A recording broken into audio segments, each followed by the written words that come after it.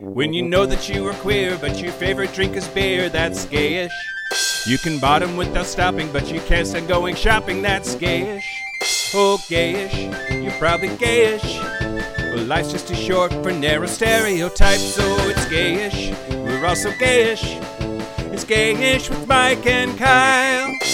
Hello, everyone in the podcast universe. This is Gayish, the podcast that knows less than you, but will explain it to you anyway. Yeah. Whatever mansplaining is for, like, assholes. Homosplaining? Oh. I'm Mike Johnson. I'm Kyle Getz. And we're here to bridge the gap between sexuality and actuality. And today, we're going to talk about jocks. Get on my jock. We're going to talk about the thing I most often search for porn. Mr. Cousteau. Oh, yes. The French form of athletes is jocks. Les jocks. Les jocks on my cocks. But first, me, Patreon. Yeah. Great. Hi, Patreon. Hi, Patreon members. Thank you. Everyone else. I would like to thank Patreon members Jeff DePuzzo. Okay. What? You don't like this? I don't know that I like this. Jeff DePuzzo? Ryan Paul and Ken Vinyl. I don't know if I'm on board with our stick of making fun of people that give us money. They love it. Should we say nice things about them? They've heard us make fun of other people and are paying us anyway. But are people not paying us because they're like, I don't want to be that person? Okay, fine. When you sign up on Patreon, let us know if you're a bitch. Or do like Hugh Janus did and give us a fake name. That's right. Thank you to everyone who signs up as a Patreon member. You get free bonus episodes and content, and we appreciate you. And we may or may not make fun of your name, I suppose.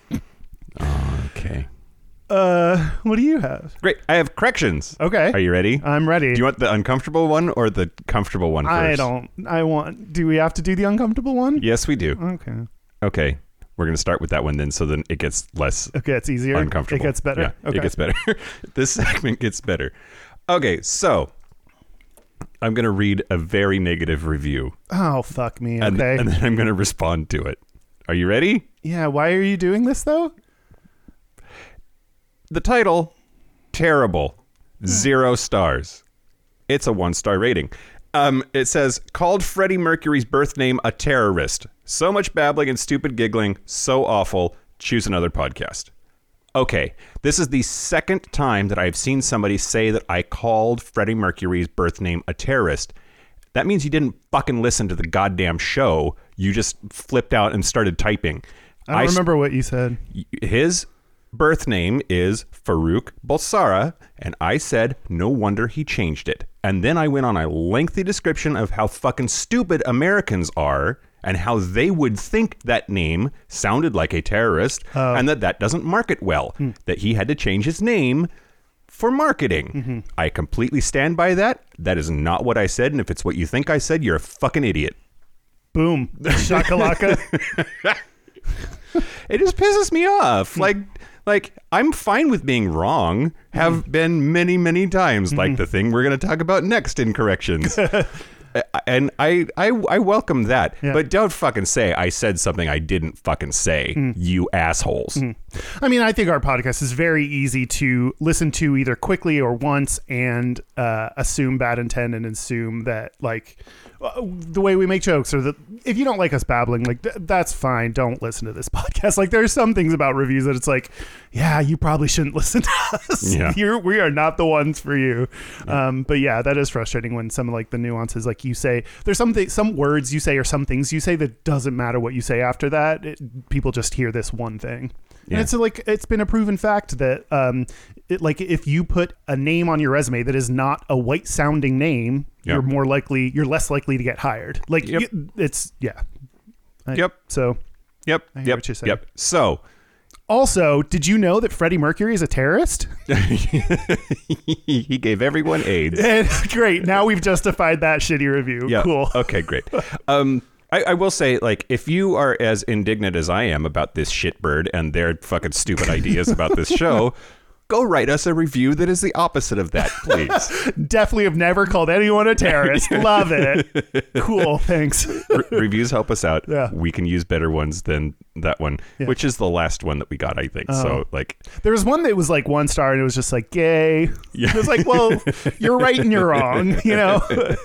Okay, next correction. Sure. So Matthew Shepard, the reason that I was confused, he is getting a plaque at the Washington National Cathedral, but he was buried there last year. So he was already buried there. There was just no public visible commemoration of that fact. The plaque rectifies that. So interesting. last week when I was talking about the whole thing, like we talked about interment and burial and what's the difference, and I was very confused. He has already been buried there, was buried in 2018 there. Wait. That's so weird that they would bury him and not put anything that is broadly publicly visible. That seems so weird that that was even a thing to begin with. Yep. He's such a big figure, and especially in the LGBTQ community that, well, which arguably no one gives a shit about our community, but like, that's just so odd. So, yeah. But now there's a plaque. So now you can go and commemorate the fact that you are where he is. I don't know. Yeah. I find graves weird. Yeah. Like they're clearly for the living. Yeah. But there's all this weird, like, ritualized mystique about it for the dead people. It's bizarre. It's one of those things, like, I don't like have any religious beliefs or like, you know, certain things like, I don't know, when I die, I think like donate me to science or sex or I don't know, whatever you want to do with me is cool. When I die, put me in a protein shake and have some bro drink me. Oh God, I've wanted to be inside a bro for so long. Might as well make it a permanent thing. Oh, great. That's correction. Thanks for all your 1-star reviews. Maybe we shouldn't argue with those. Okay. You want to do some news? Yeah. Or do you have anything before the news? No, we can do the news. Okay, it's time for news. I came up with a news theme song. It goes, news, news, news, news, news, news, news, news. Do you like it? It's brilliant. Thank you. I love it. I have a couple notes. I had like 17 notes. They were all different. They weren't, actually. It was okay, great. But I'm back. I'm back. Okay, I'm back. We're back. I have 2 celebrity items this week, which I don't usually do, but like, here we go.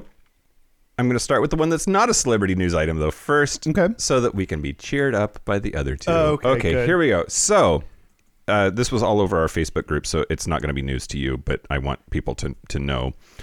The week before Thanksgiving, a substitute teacher asked a class in Utah, a 5th grade class, "What are you thankful for this year?" A boy responded, "I'm thankful that I'm finally going to be adopted by my 2 dads." Cute. Students later said the substitute snapped, "Why on earth would you be happy about that?" And lectured the 30 kids on her own views, how homosexuality is wrong, 2 men living together is a sin. She looked at the boy and told him that's nothing to be thankful for. And 3 girls intervened and asked her to stop multiple times.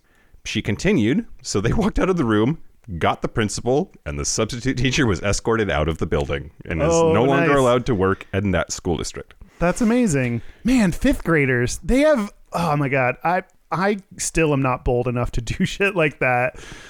These kids these days, they're better than all of us. I agree. In Salt Lake City, no doubt. So this was all in the Salt Lake Tribune.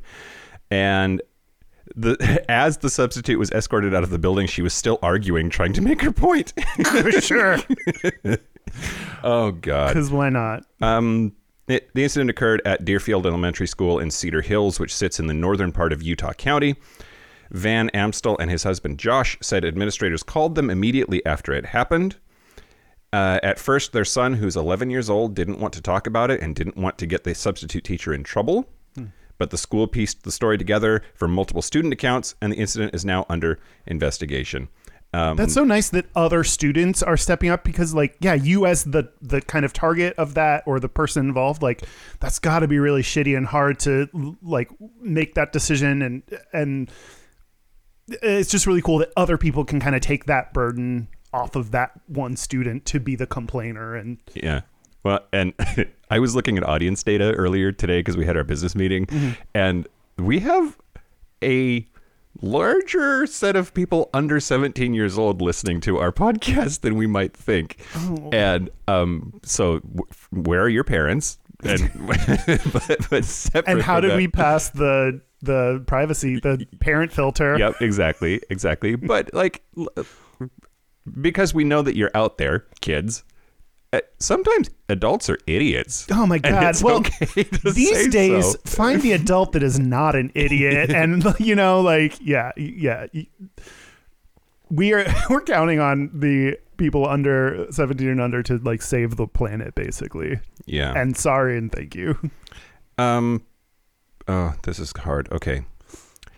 The son, who they asked to identify only as DM because his adoption process is not final, told his dads that he understood what the substitute was saying. DM said he didn't speak up, though, because he's had 2 failed adoptions before and didn't want his dads to rethink their decision to adopt him. Their final court hearing is coming up on December 19th. Quote, he was so fearful that this could make us think that we don't want to adopt him. That's definitely not going to happen, but this situation really hurt him. This person really hurt us. So she's looking for a fucking job now. Yeah. Good. Slut. And like religion, supposedly separation of church and state, but there's so many cases where that's not true. And in this one, like calling it a sin, like the basis of what you're now lecturing kids is based on the Bible, which is not what you should be doing in school. In Utah, the symbol, you know how like in Washington state, the symbol for a state highway is George Washington's head with the number written across it? Yeah. In Utah, their symbol is a beehive with the highway number written on it. That's a Mormon religious symbol, the beehive is. Like there's Really? Like that state and its weird ties to religion and the Mormon church are fucking intense. What? Because they both sting? I think it's about like the Mormon's job is to be a busy worker in service of the hive kind of a thing. Oh, Yeah. man. One thing you didn't mention is that one of the 2 fathers, Van Amstel, is a dancer on Dancing with the Stars. Oh. Because I give 0 fucks about that show. There may be listeners that, yeah. Give partial fucks. Okay. Great. WTS. That means he's hot then. Next story. Sure. You ready? Yeah. Lando Calrissian. Do you know who Lando Calrissian is? Star Wars. Star Wars. Wow. Originally played by... Lando Calrissian's dad. Oddly enough, that is his full name. His full birth name is Lando Calrissian's dad. He went by the acting name Billy D. Williams. Oh, yeah. Okay. He is now 82 years old, and Out magazine is reporting on his interview with Esquire last week, where he says that he is gender fluid. So the Star Wars actor recently opened up about his gender fluidity and using both he, him, and she, her pronouns in an interview with Esquire. Quote, I say himself and herself because I also see myself as feminine as well as masculine, he said. I'm a very soft person. I'm not afraid to show that side of myself. And I don't know if you remember, like Donald Glover played Lando Calrissian in the newer movies, like Solo. And is that the only one that he's been in so far? He's been in 2, I think. He was in Magic Mike XXL. Where does that take place in the Star Wars timeline? It's surprisingly very late. Yeah. Very before Leia, after I don't know any other reference. You know, it's true. At the beginning of Magic Mike XXL, it definitely said, like, in a not very long time ago in a galaxy that is right here. In a galaxy current to you and us. But Donald Glover said that he tried to play Lando with a certain amount of fluidity in terms of both gender and sexuality Before he knew? before he knew. And they asked Billy D what he thought about that. And he said, really, that kid is brilliant. Just look at those videos referencing the This Is America video, which if you haven't seen that, fucking get with the times. His entire career so far is incredible. I loved him back when I knew he was on 30 Rock. He plays a gay kid on 30 Rock, like for a split second. That's cool. Yeah, like had two words. They were who told. Great. I don't know much about Billy D. Williams. Is that his name? Yeah. William Bartholomew. Billy D. Williams. Yeah. William Bartholomew Williams. Mm-hmm. But in my head, I hear Hey everybody, I'm Billy D. Williams. Like, why do I think that? Does he sound like that, or has someone said that? Like, He doesn't not sound like that. okay, well, thanks. The most negative way you can give me a compliment. So cool. No, I mean he definitely has like a sort of sultry, Oh. real smooth and cool voice that he employs regularly in that role, especially. Okay. Okay, Well, great. cool. Welcome. Welcome. Last but not least, Spell welcome. you know how it's spelled. Oh. 2 L's and a U. So, country legend Dolly Parton this week. She's getting all kinds of She's doing she's got those shows now on Netflix, right? And she has her podcast. and a podcast. Like she and her tits are doing amazing things, and I'm here for it. Anyway, so she in an interview with New Now Next, she said, quote, I had a song I'd written years ago called Just a Wee Bit Gay. That's a dance song and it's very uplifting and fun. And of course, the gay universe is shitting their pants, demanding that she record and release this song. So there could, in the not too distant future, be a Dolly Parton dance hit called Just a Wee Bit Gay. And I fucking love it. That's amazing. Yeah. I mean, it seems like it'd be very on brand for her. She's another person that I feel like people would use the dumb line of I need to revoke your gay card because I don't know that much about her. Like, I'm like I have not watched anything on Netflix or heard her podcast that everyone's like super into. And it's just not what I'm going to do. But like, she's a gay icon because she's a strong, independent woman who is just garish and fucking out there in the way that she presents herself and it gives like no fucks and is still successful anyway. Yeah. I think she was in, what's that Sandra Bullock movie where she Miss Congeniality 2? Was she? Yeah. My scope of understanding of Dolly Parton's work is not totally representative of her. She was on one of the late night shows last week because, like you said, she's making the rounds. But she changed the lyrics to Jolene to drag queen. It was pretty great. If you can find a clip, you should play it here. Okay. This is for my gay crowd. Drag queen, drag queen, drag queen, drag queen. Please don't take him just because you can. Okay, thank you. My gosh, thank you so much. Yeah, one of my favorite Dolly quotes of all time is her saying, "It takes a lot of money to look this cheap." That's it. That's the news. Whew. News. Cool. News. No, it went news, newsy news. I'm working on it. So do you want to talk about jocks? Let's talk about jocks. Jocks. I don't necessarily like that. Whatever That's- you're doing. Pac-Man eating jock straps, I guess. I don't know. A cherry could stay in there as one of the things he eats. A peach. No, we're not talking about jock straps, or at least we aren't. We're talking about the buff guys that made fun of you, but you also want to be inside you for some reason. Your theory about being into those who have been mean to you is really interesting to me. I think that like there are all these fantasies around, like, you know, in porn there's like straight guys, or there's like fraternity X.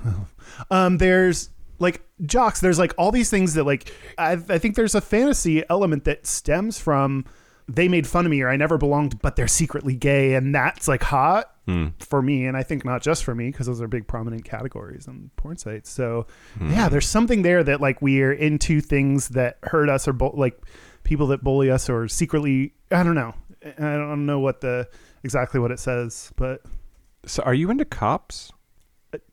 who are there? People that are not into cops? I mean, I don't think I'm into cops. Like, I don't have, like, handcuff me, please fantasies. But, oh, wait, no, I do. Never mind. Did you just become into cops? Well, I know that I immediately remembered the hot cop from Sense8 that just came out. But and handcuff me, please. But for me, there's always this, like, I'm pretty sure that I'd be into him out of the uniform. Oh, like, it's not of like course. the uniform is the appeal, but I know for a lot of people it is the appeal. Like there's any kind of uniform to me is like really attractive. Yeah. That's not what we're talking about. No. We're talking about athletes. We're going to have former semi-pro, out retired hockey player Brock McGillis on Yeah, the well, you show. just said a lot of stuff. Yeah, he was the first openly gay professional hockey player. He came out after he retired from hockey, and he's now an advocate for inclusion in LGBT people in sports. I'm going to try real hard not to make too many Canadian jokes because he's Canadian. Yeah. I mean, if you can't, More listener data. We're not that big in Canada, so it's Oh, great. fine. Okay. Well, and I also think if you can't make fun of them to their face, then you shouldn't make fun of it behind. Like, you can't say shit about Canadians behind their back and not say it to their face. That's true, but if he's a hockey player, isn't he like prone to like violence? Let's find out. That's a Gonna stereotype that rip you his just. helmet off and punch me. Ooh, that's donkey punch me. That's a stereotype. We'll find out more from him on that. But I remember the first guy that I can really remember, like I was super into, was I did cross country when I was in 7th grade, Oh God. 8th grade. It was horrible. It Yeah. was so ugh. And there's one guy, Cameron. Mm-hmm. Mm-hmm. Oh, Cameron. Mm-hmm. And I was like really into him, and I'd think about him all the time. Mm-hmm. But then, like, yeah, I think there's like that jock part of it is like he was like very attractive, but also like in cross country team with us, he's really like friendly to me. So he had good was- stamina. He could fuck you real good for a long time. Boy, he did in my dreams. There's always the weird locker room thing of like I always tried to find a private shower so I didn't have to deal with any of that, because there's that like weirdness of like, oh, I'm trying to avoid, like I don't want to be anywhere near him because I want to avoid that because it's uncomfortable. But Yeah. Yeah. You had a boner prevention plan. the old BPP. Yeah, and then like after that, I just in high school was a band geek, so like I didn't just kind of like separated out from the jocks and was never, or in my school was big enough that like you just kind of became whatever part of whatever group you were in, and there wasn't too much like infighting or whatever. But How did Cameron turn out? Where is he now? Oh boy, I Any don't ideas? know. No? I'm sure I've looked him up just to see his like, but not read anything about him. Just looked at his profile pictures. Yeah. What about you? What's your relationship with jocks? Were you one? Were you friends was with any? Definitely not one. What were you in high school? What was your category? Band drama dork. But I also, like, we've kind of talked about this a little bit. My high school was so small, we didn't really have cliques. We thought we did, but we really didn't. It was like my class was only 60 some odd people. My whole high school was under 300 people. That's My like class was 750 people. Yeah, exactly. So that's like large enough that there's critical mass to Yeah. create these groups and subgroups within those groups just by virtue of the number of people. We didn't really have that. Like we had people who played sports. We had people who were in band and drama. End of list, right? Like it, and even those two groups still hung out and interacted and had like it isn't nearly the like cliquey trope that you see in movies or that exists like I guess in real life at other schools. Is that it? Yeah. Yeah. So we're gonna take a break, and when we get back, we will have Brock McGillicuddy. Brock the Jock. Brock the Jock. Oh God. Canadian hooker player on the show. Were you trying to say hot and hockey at the same time? No. I just was trying to say hockey. There's no other thing there. So yeah.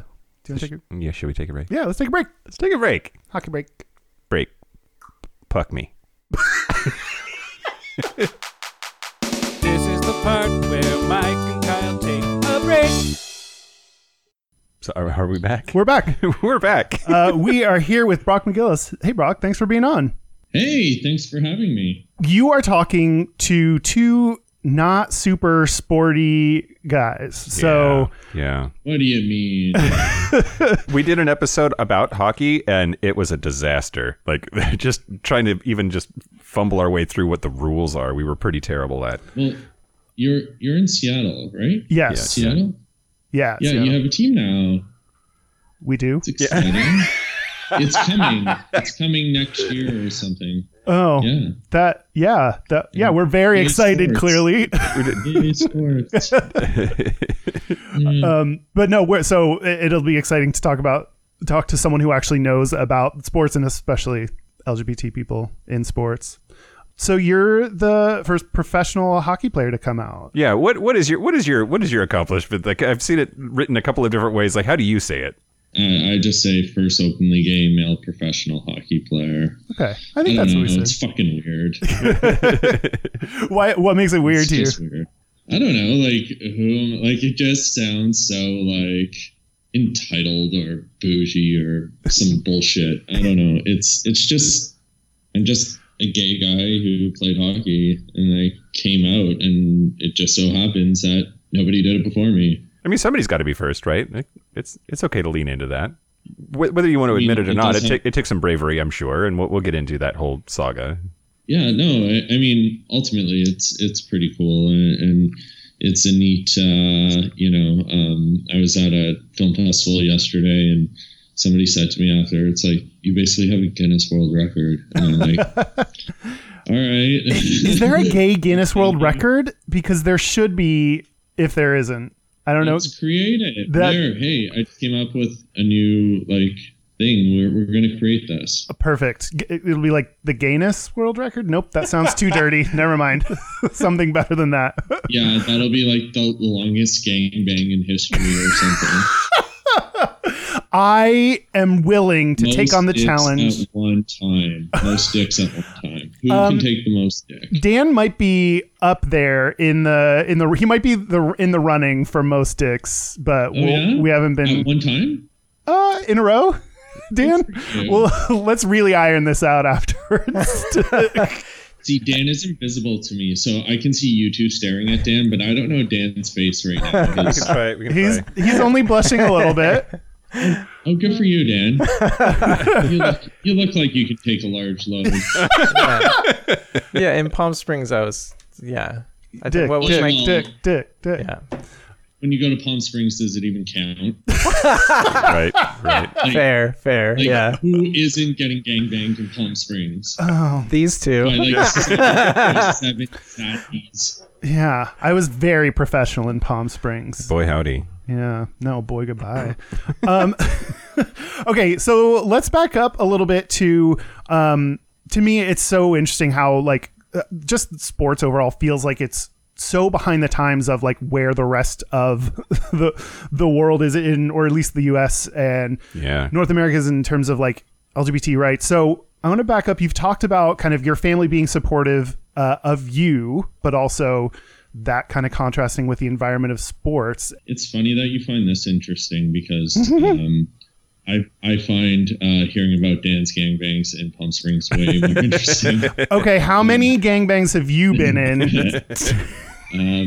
No, now I'm conducting the interview. Oh, You see shit. what I did there? Yeah, isn't that weird? Like, it was very bizarre. I mean, I remember being 6, and I say this story all the time, and I was watching a movie with my parents, and there was a gay character. And I said, what if I'm gay? And they said, if you're gay, you're gay. We love you. But they were so involved. Like, my dad coached and scouted in the hockey world for a long time. My brother played professional hockey as well. And I feared that if I came out to them, that they'd become more sensitive to the language and the culture that exists within the sport, within male team sport culture in general. Mm-hmm. And ultimately, they would out me because they would stand up to that language. So I didn't want them to know, even though I knew they would be incredibly supportive and inclusive. And then, you look at the sport as a whole, like the language I heard on a daily basis, this hyper-masculine macho attitude that comes with the sport made me feel like I couldn't be myself and do what I loved.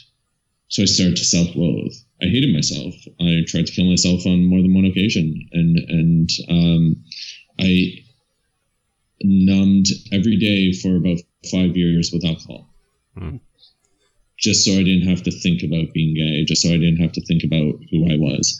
And the real fucked up part about the whole thing is the only time I wasn't thinking about it, the only time I felt okay was when I was actually on the ice playing my sport. Mm-hmm. Because that's all that mattered in those moments. But it was the culture around it. It was culture in the locker room. It was culture on buses. It was culture around the game as a whole that it made me feel that way. Yeah.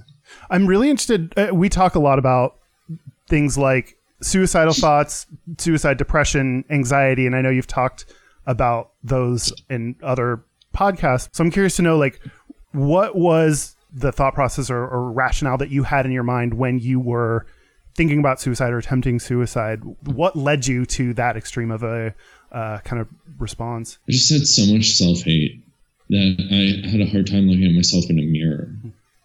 I just couldn't look myself in the eye. And I just thought that it wasn't worth it. None of it was worth it. And I just, after thinking that for so long and after feeling that daily, I just felt as if this would be easier. I felt as if there was no hope, there was no way out, and this was the solution.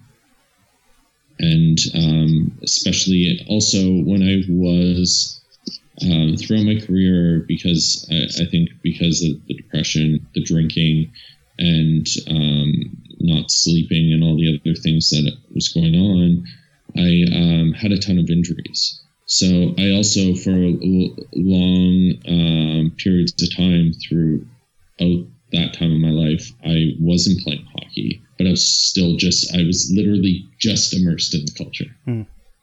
Because I was around it, but I wasn't actually playing because I was always hurt. So it made it even worse because now the only thing I cared about, I couldn't do.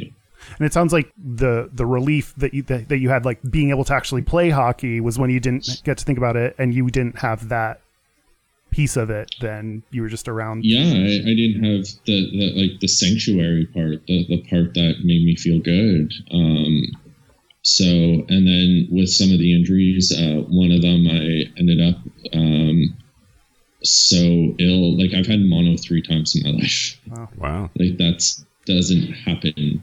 But I was just so messed up and stressed and abusing alcohol and stuff that I made myself sick, and then lost 30 pounds, and then came back and got my hand skated over in a game, and then I was on Percocets and drinking and not thinking rationally and wanted to end it. And those kind of things kept coming up over and over. It was a vicious cycle throughout my entire career. Where are you at now with like mental health issues? Here's the thing. It's interesting the way, because you phrase that the way I typically phrase it, and I think that's where we're going wrong. We say mental health issues, and we haven't gotten to a point yet in society where we actually say mental illness. And I think that's, there's still stigma there. I've had an anxiety disorder since the age of like 7 or 8. I've suffered from depression from the age of 15. I'm on medication for both. I do extensive therapy. Before I started advocating, I thought, because there's a lot of people out there that call themselves advocates and fight for things. And this could be a lot of privilege talking, and definitely is, but they haven't worked through their shit yet. And I don't think that's, a healthy way to go about it, because then you just start airing your dirty laundry and your struggles are coming out. So before I came out publicly, I really worked on myself. I was in therapy twice a week for a while, and then once a week with a different psychologist. I do exposure therapy for my anxiety, which is probably the most difficult thing I've ever done in my life. And I've taken courses on meditation. I meditate twice a day. I exercise daily, sometimes twice a day. I eat healthy, and I'm very cognizant of my mental health. The only time where really I don't self-care well is with work. I'm a workaholic.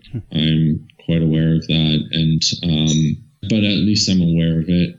So if it gets too bad, I do start to tone down. So it's something I really, I just had a show come out with World of Wonder, and it's called This Is Shit with Mrs. Kasha Davis. I don't know if you're Drag Race fans. And essentially the whole premise is we all have shit that we have to deal with, and we need to deal with our shit. And you feel so much better when you do. And that's, and we think our stuff, because we're all so self-involved in society, our problems are worse than anyone else's. We don't even think about anyone else's. We just think of ours, and they're the worst problems that have ever existed. And it's, we're not that special. None of us are. So you mentioned, the episode right before this one is about anxiety. So our listeners have been hearing that for a week, give or take. I'm interested in knowing more about like what kind of anxiety you suffer from, because one of the things that we talked about is that there are lots of different kinds, right? There are lots of different anxiety disorders. I'm wondering if you could speak to yours, if you don't mind. So mine, I guess, would be categorized as a general anxiety disorder, but my fear stems around death. Okay. I'm afraid to die. I'm afraid of people in my life dying, and it comes out in, like, I have these like existential type moments where I had a summer as a child where I was afraid of blue skies. I was afraid of the world and why are we in this world? And, I've had moments in my life where I felt like air was all around me and I felt claustrophobic from it, and couldn't figure it out, and had like severe panic about those types of things. I think I've gone a lot better with it. I had a flight in tonight that like literally was almost sideways as we were about to land, and I was pretty chill watching videos. So I think I have it in pretty good control, under control. I mean, it's not something that ever goes away, and there's the odd times where I will have attacks. And if I remember right, you said you started having anxiety at 7-8 years old, give or take. Yeah. So it started a little before puberty, obviously, but it was at its height. When did you start playing hockey? Oh, 5 or 6. 5 or 6. Okay. All right. It's interesting to me because, again, not being an athlete or not a team sport athlete anyway, I look at hockey and my perception is that it's pretty violent, right? Like there's a lot that can go wrong, and it seems dangerous. And so to juxtapose that danger with a fear of dying is interesting to me, and it makes me wonder if it made it better or worse that you were playing hockey while dealing with these sort of existential problems. Well, I think the worst aspect of it was I hid it because there was such a stigma towards, like, especially back then. I mean, I'm 36 now, so like in the 90s, the medication that was available to us and like the treatments weren't what they are today. Yeah. So I feared that I would be numbed out completely and I wouldn't be able to play my sport at a high level. So I hid it from, it's funny. I spoke at a mental health conference or event on Friday, and after I spoke, the person putting on the event talked about how I came out twice in my life. And really that's reality. Like, I hid this the same way I hid my sexuality, and they kind of overlapped for a long time, which probably made both worse. Yeah. It's interesting because, like, coming out in your sexuality and then coming out like with mental illness, I mean, both of those, at least for you, seem connected to not wanting to because of hockey, like worried that will impact your ability to play hockey.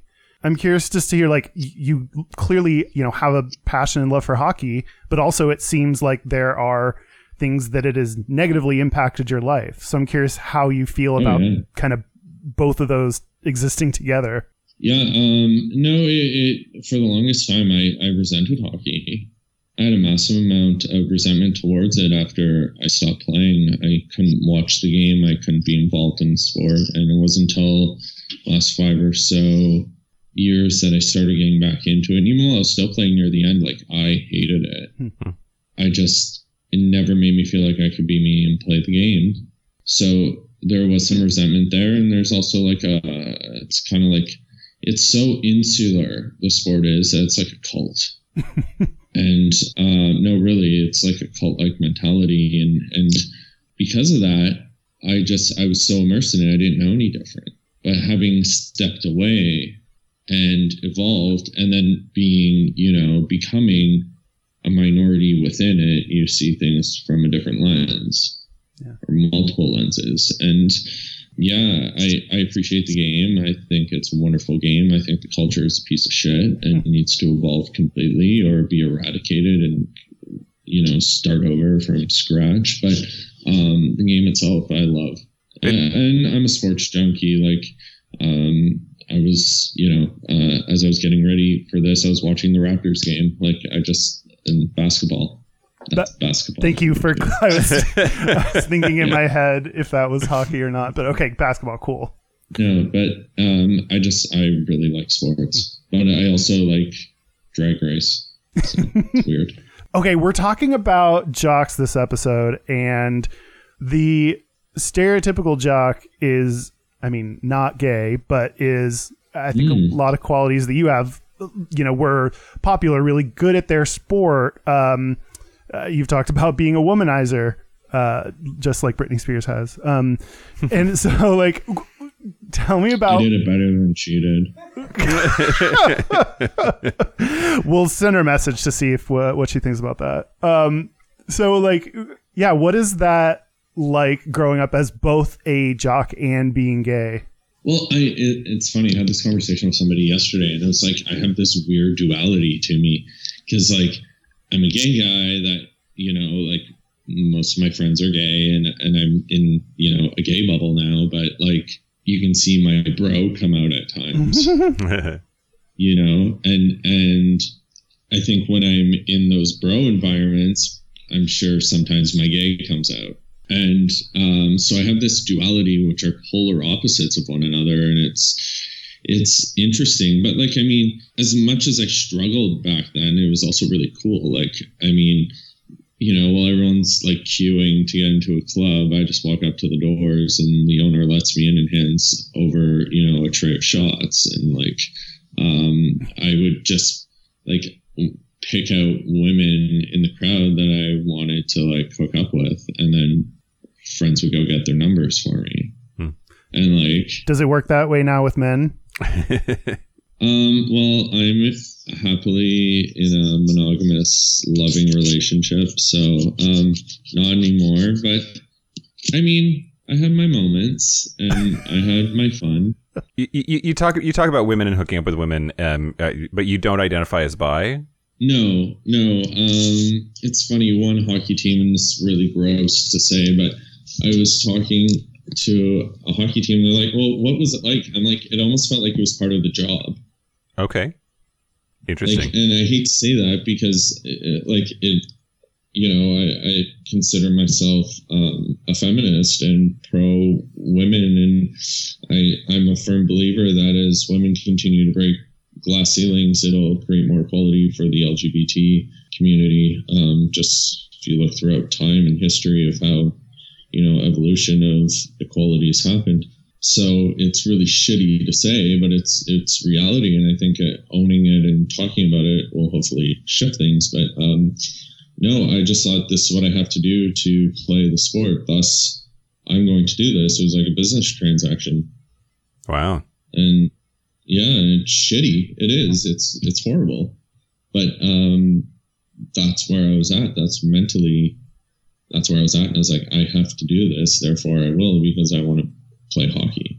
Is the reason you felt you had to do that is partly to be able to tell the other guys in the locker room? Is it to put on that kind of what I assume is the jock, hetero dude bro talk in the locker room? Yeah, jock culture is basically you're allowed to talk about three things: girls, sports, partying. And maybe now a little bit of gaming for younger generations, but those were really the three things that people spoke about in the locker room. And because of that, I just wanted to conform and fit in so that I wasn't alienated, judged, or exposed. Mm-hmm. And then, and it's selfish when I think about it now that I potentially led people on and for my own gain. But I didn't want to be exposed as gay and have my career ruined over that. What does it feel like being in the locker room then when you're closeted? I think a lot of people would think that, oh, you're gay, so you must love being in the locker room with other dudes. And that at least has not been my experience, at least growing up. Not that I was super into sports, but yeah, so I'm curious to see how it felt for you. Well, here's the thing. And I get this question a lot when I go speak places. The first place I ever spoke was a high school after I came out. And one of the kids put his hand up, this cocky little fucker. And he put his hand up and he had this smirk on his face, and I knew something shitty was coming. There's like 1,500, 2,000 people there, like it was a big school. And he says, "What about in the locker room, in the showers?" I said, "What do you mean?" And he goes, "Well, is it weird for you or for them?" And I said, "Do you play hockey?" And I knew he did, because I can pick a hockey player out of a crowd. Like, they all dress the same, talk the same, walk the same. So I said, "Do you play hockey?" He said, "Yeah." I said, "Well, I don't know about you, but every team I've been on, they always use an analogy like we're a family or brothers or something along those lines." I said, "Do you agree?" He goes, "Yeah." I said, "Well, do you check your sister out in the shower?" The whole school started cheering. Turns out I know his sister, which made it a little awkward. But No, that's I amazing. think he understood the point. And I think that is the point, that like I look back now and I see like some players I played with, and I'm like, wow, they're really good looking guys, but I never thought of them in that light when I played with them. You know, they just, I knew too much about them. You're a family. It's like, you know, like, have you ever had a hot roommate? Yes, You're like, my freshman roommate. but, Oh boy. but initially you might be like, I want to fuck them. And then as you get to know them and know them, and maybe like, especially when if they're like douche bro guy, then you're like, For me, when the more broy they Maybe seem, not. the more I'm into them. yeah. Based off your facial expressions right now, I'm saying you're still into your Yeah. roommate. Yeah. He never became not hot. Now, I totally identify with what you're saying, Brock. Like, I was in a fraternity in college and surrounded by all of these dudes all the time, and a lot of them are objectively attractive and were then as well, but not into them, right? Like, they like once you reach this certain level of intimacy, they just like there's no way you could possibly want to go there. I don't get it. Yeah. Yeah. No, I don't know. I just know too much about them. When you see the shit they do, you're like, you're a fucking meathead. Yeah. It was just too much. I mean, not for you, clearly. You have rose-colored glasses on for any douchey hot guy. Yeah. Probably any douchey hot straight guy. Yeah, that helps. I mean, if you're wearing a backwards baseball hat, if you have a t-shirt that cuts so much that you... Oh, yeah. Hold on, I need some water. For the listeners, Brock just turned his head backwards. Kyle got flustered. That's fine. I You're feel welcome. if you're wearing a shirt that's cut off and like your nipples are out, like if you're checking yourself out in the mirror, like all of these things are things that make me more into them. stuff's very hot. That stuff's so hot. But I mean, like, it's only to a certain extent when you really know the person. Yeah. Yeah. And you get to see like their best and their worst and everything in between. And I want to see everything in between. We talk about, we've said this many times, straight guys are really gay. So like straight guys like do the gayest things, especially when they are like sports or frat guys, or like somehow that community like gets these gay things that make them make gay jokes. Did you see, I mean, I know you talk about the shitty parts and like homophobic comments and everything, but do you also see them acting like really gay? I've seen guys piss on each other. Did you say I've seen piss on each other? Yeah, in the shower. Wow. I never saw that. I've seen players like in a hotel room together jerking off, watching porn. I've seen players doing push-ups on top of one another, naked. Yeah, there's some really like homoerotic, and I think that's why they act. Part of the reason why they act so homophobic, or their language is so homophobic, is to compensate for their actions, which are like essentially homoerotic. Huh. So it's a compensation method. Yeah. Interesting. Like, my fraternity brothers put their balls on each other all the time. It's fucking weird. Yeah, teabagging. Teabagging. Yeah, and I've seen guys walk up to each other. Somebody's asleep on the bus. Somebody else's balls are on their forehead. Yep. You dip them like a teabag. Yeah, straight guys are so gay. Which I don't They mind. are. That's fine with Yeah, me. but here's the thing, though. I think overall, like a friend of mine just finished med school where he was telling me they learn like 40 or 50% of millennials experiment with same sex. I mean, new studies are coming out all the time where, like, I don't know if it was GLAAD or the Canadian version of GLAAD came out with a study that, like, now 23% of the population identifies LGBTQ+. Like, so, and that seems to be growing. And the American study that was around 23 was, like, brought down by the fact that Alabama had, like, 3 or 5%, which, I mean, we know that's fucking bullshit. Yep. That's just, you know. So I think sexuality is a spectrum, and like we fall somewhere on it. And I think human beings are inquisitive, and like how many gay guys do you know that are like, I kind of want to fuck a girl just to find out what it's like. You know what I mean? And whether they go ahead and do it or not, but if you're in an environment where it's now considered a safe space to do stupid, boneheaded, goofy things that are actually semi-homoerotic, where they can sort of experiment without actually experimenting or getting the judgment that comes with it, why wouldn't they? Yeah, we've talked to gay guys who have said even now, even identifying as gay, they slept with women, and the reaction of the gay men to them is like shocked and disappointed and sad, and so yeah, I think it's odd that everyone has such strong judgments about who you sleep with. Like gay men gotta fuck right off, like all the way off. No, seriously, like we want to create these hierarchies, and we're already an oppressed group of people, and now we're gonna oppress our own. Like, shut the fuck up. Somebody wants to have sex with somebody. What's it to you? You want equality where you're allowed to have sex with whoever in the fuck you want. So what do you care if your friend or another gay person goes and has sex with a woman? Like, shut up. Just stop talking. Yeah. Yeah. 100%. End of rant. No. I mean, it's threatening, right? I think that there are a lot of gay guys. We just talked about this on the anxiety episode in our Patreon bonus segment, that they're gay guys that sort of have this existential anxiety about, like, am I really gay? And the idea that one of their gay friends can then go and hook up with a woman, that's threatening to them on this weird, like, identity kind of a level. And they don't handle it well at all. Like, then they get lippy and judgy and shun each other. And like you said, like, fuck right off. Don't do that. Like, why oppress each other? Because it doesn't really mean that. But there's definitely the reaction is there.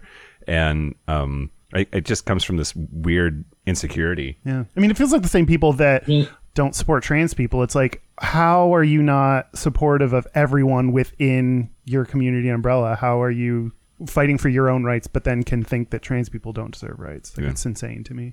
But when you look at that, I think it's twofold. We as society want to fit everyone in boxes because it makes sense then. And gender and sexuality doesn't make sense. Society doesn't make sense. It's not as black and white as people want to make it. And we aren't one thing, you know, like you're talking about stereotypes. We're all different. We have different things that make us up as humans. Number one. Number two, I mean, those people who are judging, just ultimately what I went back to, or what I said earlier, I'm going to go back to, and about, you know, not dealing with your shit. That's triggering their stuff that they haven't yet dealt with. So my gay friend had sex with a woman. I would be like, that's funny. Like, you know, like, right on. And, you know, it's none of my business. I don't care. I don't care that Dan gets gangbanged. Like, it's like to each their own, as long as you're safe and not hurting yourself or somebody else and you're healthy, like, give her. What does it matter? Yeah, for sure. When you came out, did you get on the apps, the Grindr, Scruff, whatever? Were you ever? I was on before that. I was like, because I started dating men at 23, and I didn't come out publicly until I was 33. Wow. Yeah. So what happened was I was living in Europe. I was 23, and I had this moment of like sitting myself down and saying, okay, your career's derailing. You're constantly injured. You're incredibly depressed. You're suicidal. You're drinking all the time. Two things are about to happen.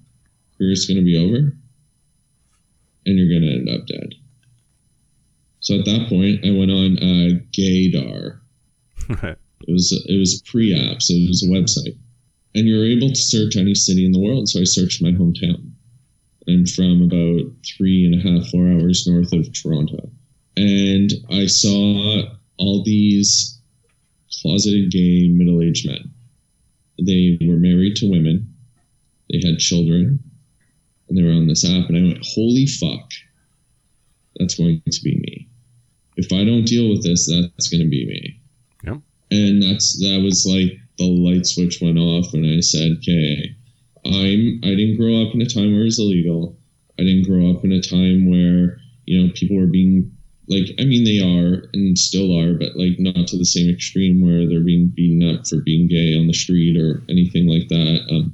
And I didn't really grow up or wasn't out, or I was too young during the AIDS epidemic. So I went, I can live my life as me. I need to figure out who the fuck I am. And I came back after that hockey season, and I went on a date with a guy in Toronto. And I ended up dating him for 3 years in the closet. And hit it from, he'd never met a soul in my life.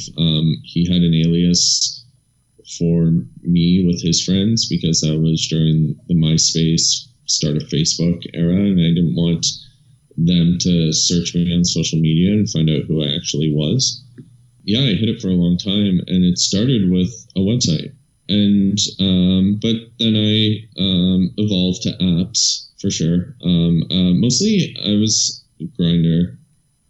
It was just Grindr, and I've actually used it differently. It's been really bizarre because I was essentially a man whore with women. But I've been a serial monogamist with gay men. I think I've had like one night stand in my life with a guy. Why is that? I could finally be with somebody I actually want to be with. Mm-hmm. I think my anxiety disorder. So I feared death my whole life, and I grew up in the 90s when gay men were dying. Right, I was born in 83, so my childhood into my teens was the late 80s, early 90s. Yep. So I had this perception in my mind, and I know it's false, obviously, and like, and the reality is whether, I don't know if you'll edit this out, but like, we're recording on World AIDS Day, but I had a fear and this, this inaccurate idea that gay men get AIDS and die. Yeah, absolutely. So to be promiscuous made me think, no, I'll die. And then the, irrationality with the anxiety and everything else that came with it just scared the shit out of me. Did you have, as a category, jock checked off when you can like belong to different categories? But it pissed me off when I saw that. Why? Like, because I was like, because people check off jock and then like probably trip over their own feet on like a football field or a basketball court, or you know what I mean? And like, there should be like at least some athletic ability when you're checking that. Like, you can take all the steroids you want, it doesn't make you a jock. Like a entrance exam or something to get it on, submit like some proof. Yeah, like show us your 3-point shot. Oh no. I feel like the risk would be for you getting into some real mask for mask, like no femmes kind of territory if you are a gay jock. Do you find people trying to like do that, play that game with you? Oh yeah. And I'm not about that life. I think that's gross. But yeah, definitely. Like, I'll get like, sup, bro. Like, I used to get that a lot and stuff, and I'm like, shut up. Like, or when somebody woofs at you, it's just like, if you can't say hello to me, this isn't going past this. Like if you can't engage with me, and that's part of my issue with like the whole dating culture today, is that people don't engage and can't have conversations and are losing, that ability to connect with one another.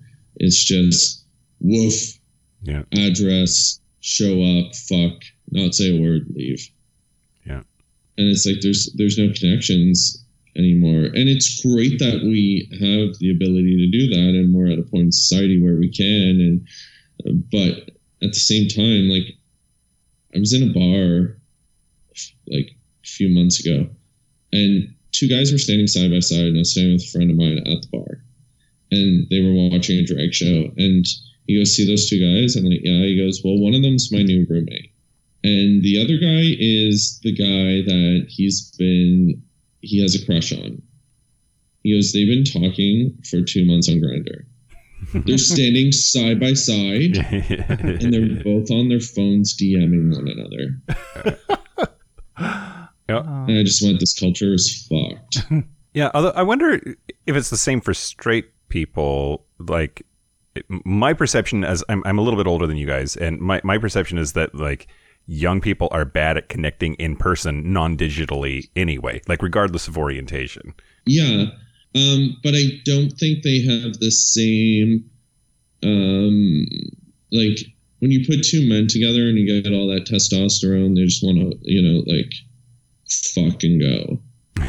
Yeah. So there's still that aspect of the courting, and whether it's done online or in person, and then you're not just going to show up and I think a lot of this also stems from the fact that the reality is, during our formative years, we don't necessarily date other men, and we haven't been taught how to date. Yeah. Because a lot of people just didn't date anyone. They just stayed in the closet until they came out, and then, or they were the only gay kid and had nobody to date, or there was one other one, so they had one option, and, until they went away to college, university, and then that's when they started hooking up. Whereas with straight people, like a guy goes over to a young woman's place, and they're teenagers, mom and dad are there. They're not just showing up, like jump in the sack and then head home. They are watching a movie. They're talking. They may have to engage with the parents a little bit. That might happen 10 times before they even get to the point, or they go to the movies in a group setting, or they do, you know what I mean? Yeah. We don't get that. So I don't think we've been taught, and maybe that's like heteronormative bullshit, but we don't necessarily have those skills. Yeah. No, for sure. For sure. There's arrested development there that, like, gay people didn't learn the lessons that straight people did at 11, 12, 13 years old, right? Like, straight people had to work for those hand jobs. They just didn't happen. Yeah. So I have a quick question for you. It's true, but at least they were getting them. At least they were getting them. That's true. That's true. The only hand jobs I got were the ones I gave to myself. I hope gay kids are getting hand jobs now. Me too. Back of the bus. Anyway. This is an inelegant segue, but I did want to ask you. So for our Patreon listeners, we just did a segment about jock straps. Jockstrap, the piece of underwear. I'm curious if that is, like, as a professional athlete, is that part of your equipment at all? Some players wear them, some don't. It depends. I never wore it.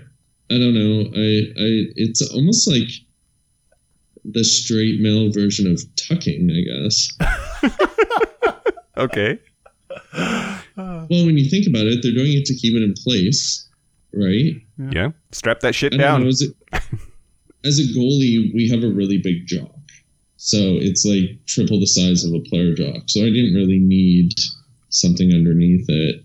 But I've seen more jocks since I've come out as gay and been immersed in gay culture than I ever did in sport. Yeah, but that's my follow-up question. Like, how do you feel about jockstraps as a gay guy? I mean, I think they're slightly misleading. Okay, how so? Well, they plump up the ass, Mm-hmm. and it creates like a larger bulge than may actually be there, and it gives the illusion of somebody who's going to the gym and doing squats when they're not.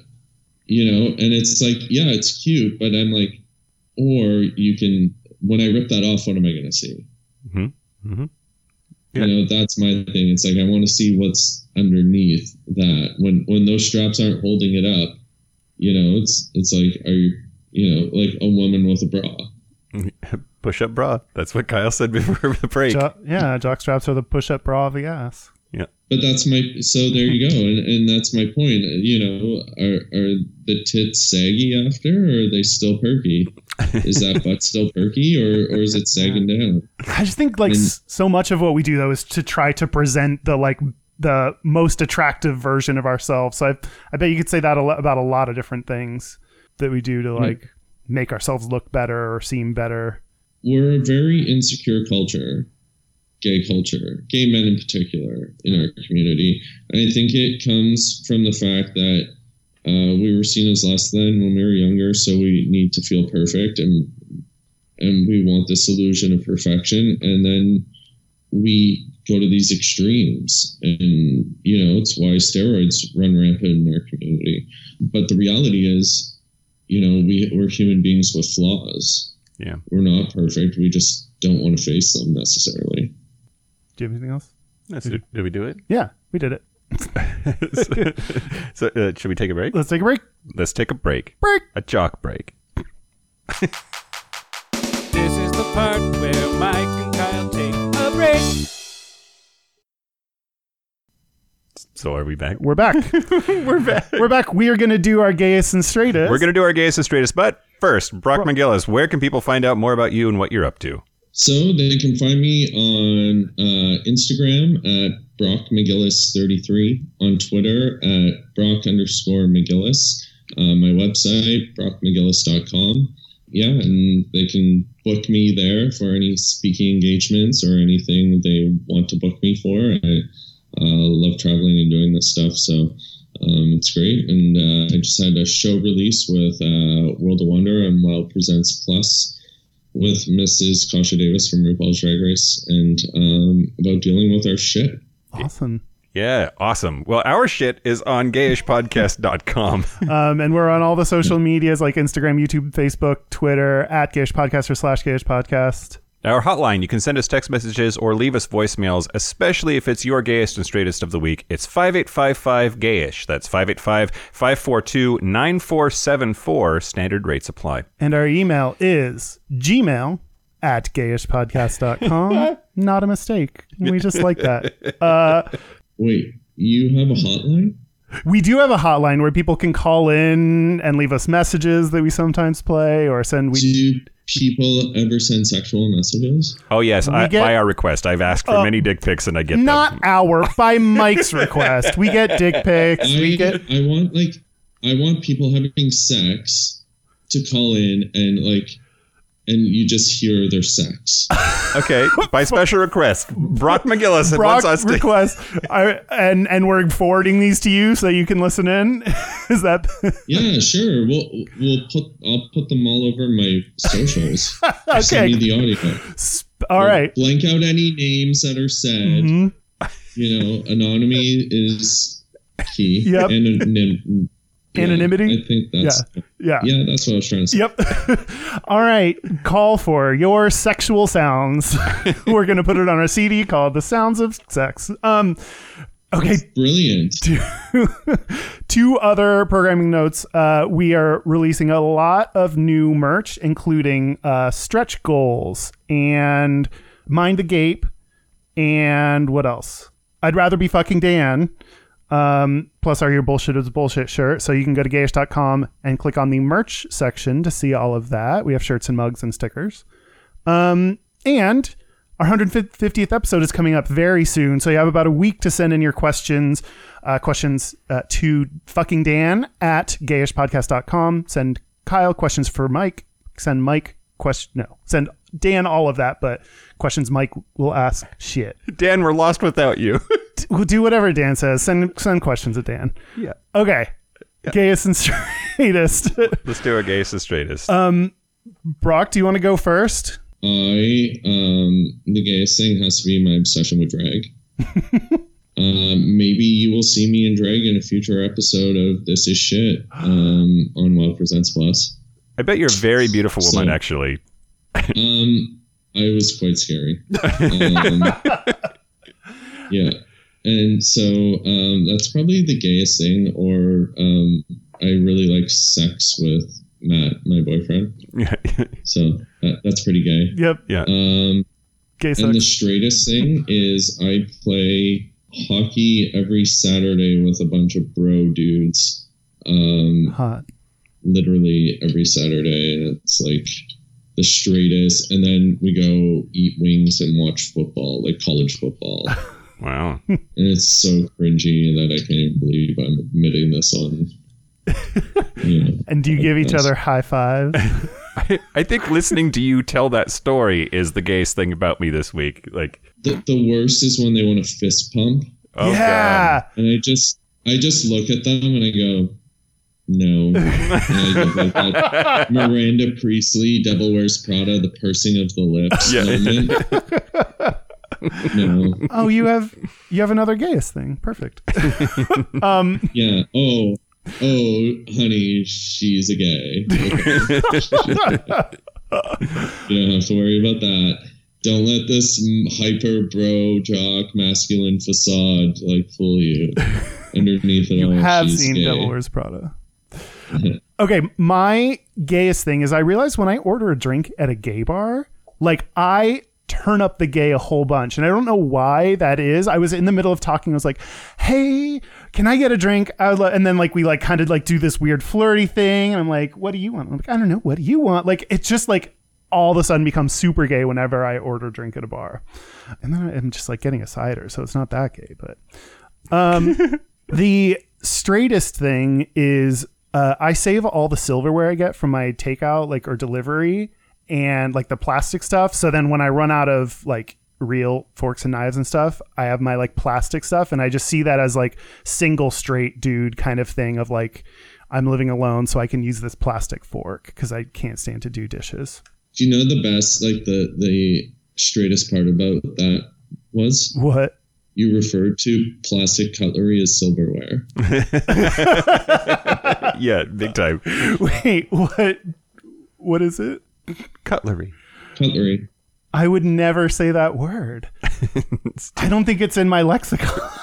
Too many consonants, maybe. So no, I'm just, Let's see. So the gayest thing about me this week, I went to almost every gay bar in Seattle this weekend. I went out Wednesday night. I went out Saturday night, and between the two, I was just hopping both nights. I went to like almost all of them. I think I missed the Eagle because it's scary, and I missed Pony, which I usually go to, but I didn't make it this weekend. Anyway, just like my punch card was full of all the gay bars this weekend.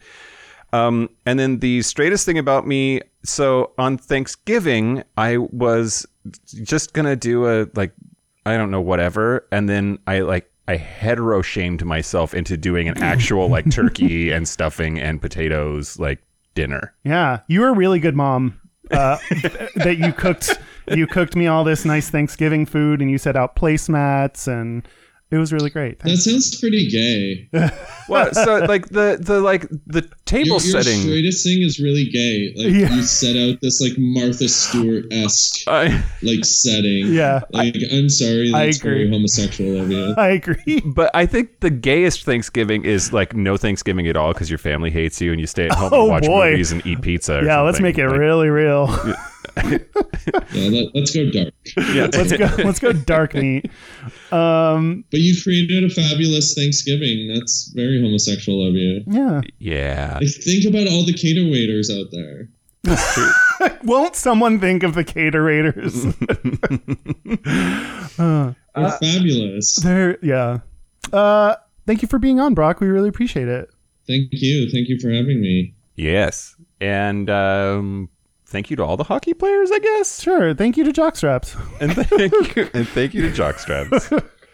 The gay man's push-up bra. Thank you to anything that pushes up my ass. Exactly right. Oh, okay. Yeah. So this has been Gayish. I'm Mike Johnson. I'm Kyle Getz. Until next week, be butch, be fabulous, be you. See you next week. See you next week.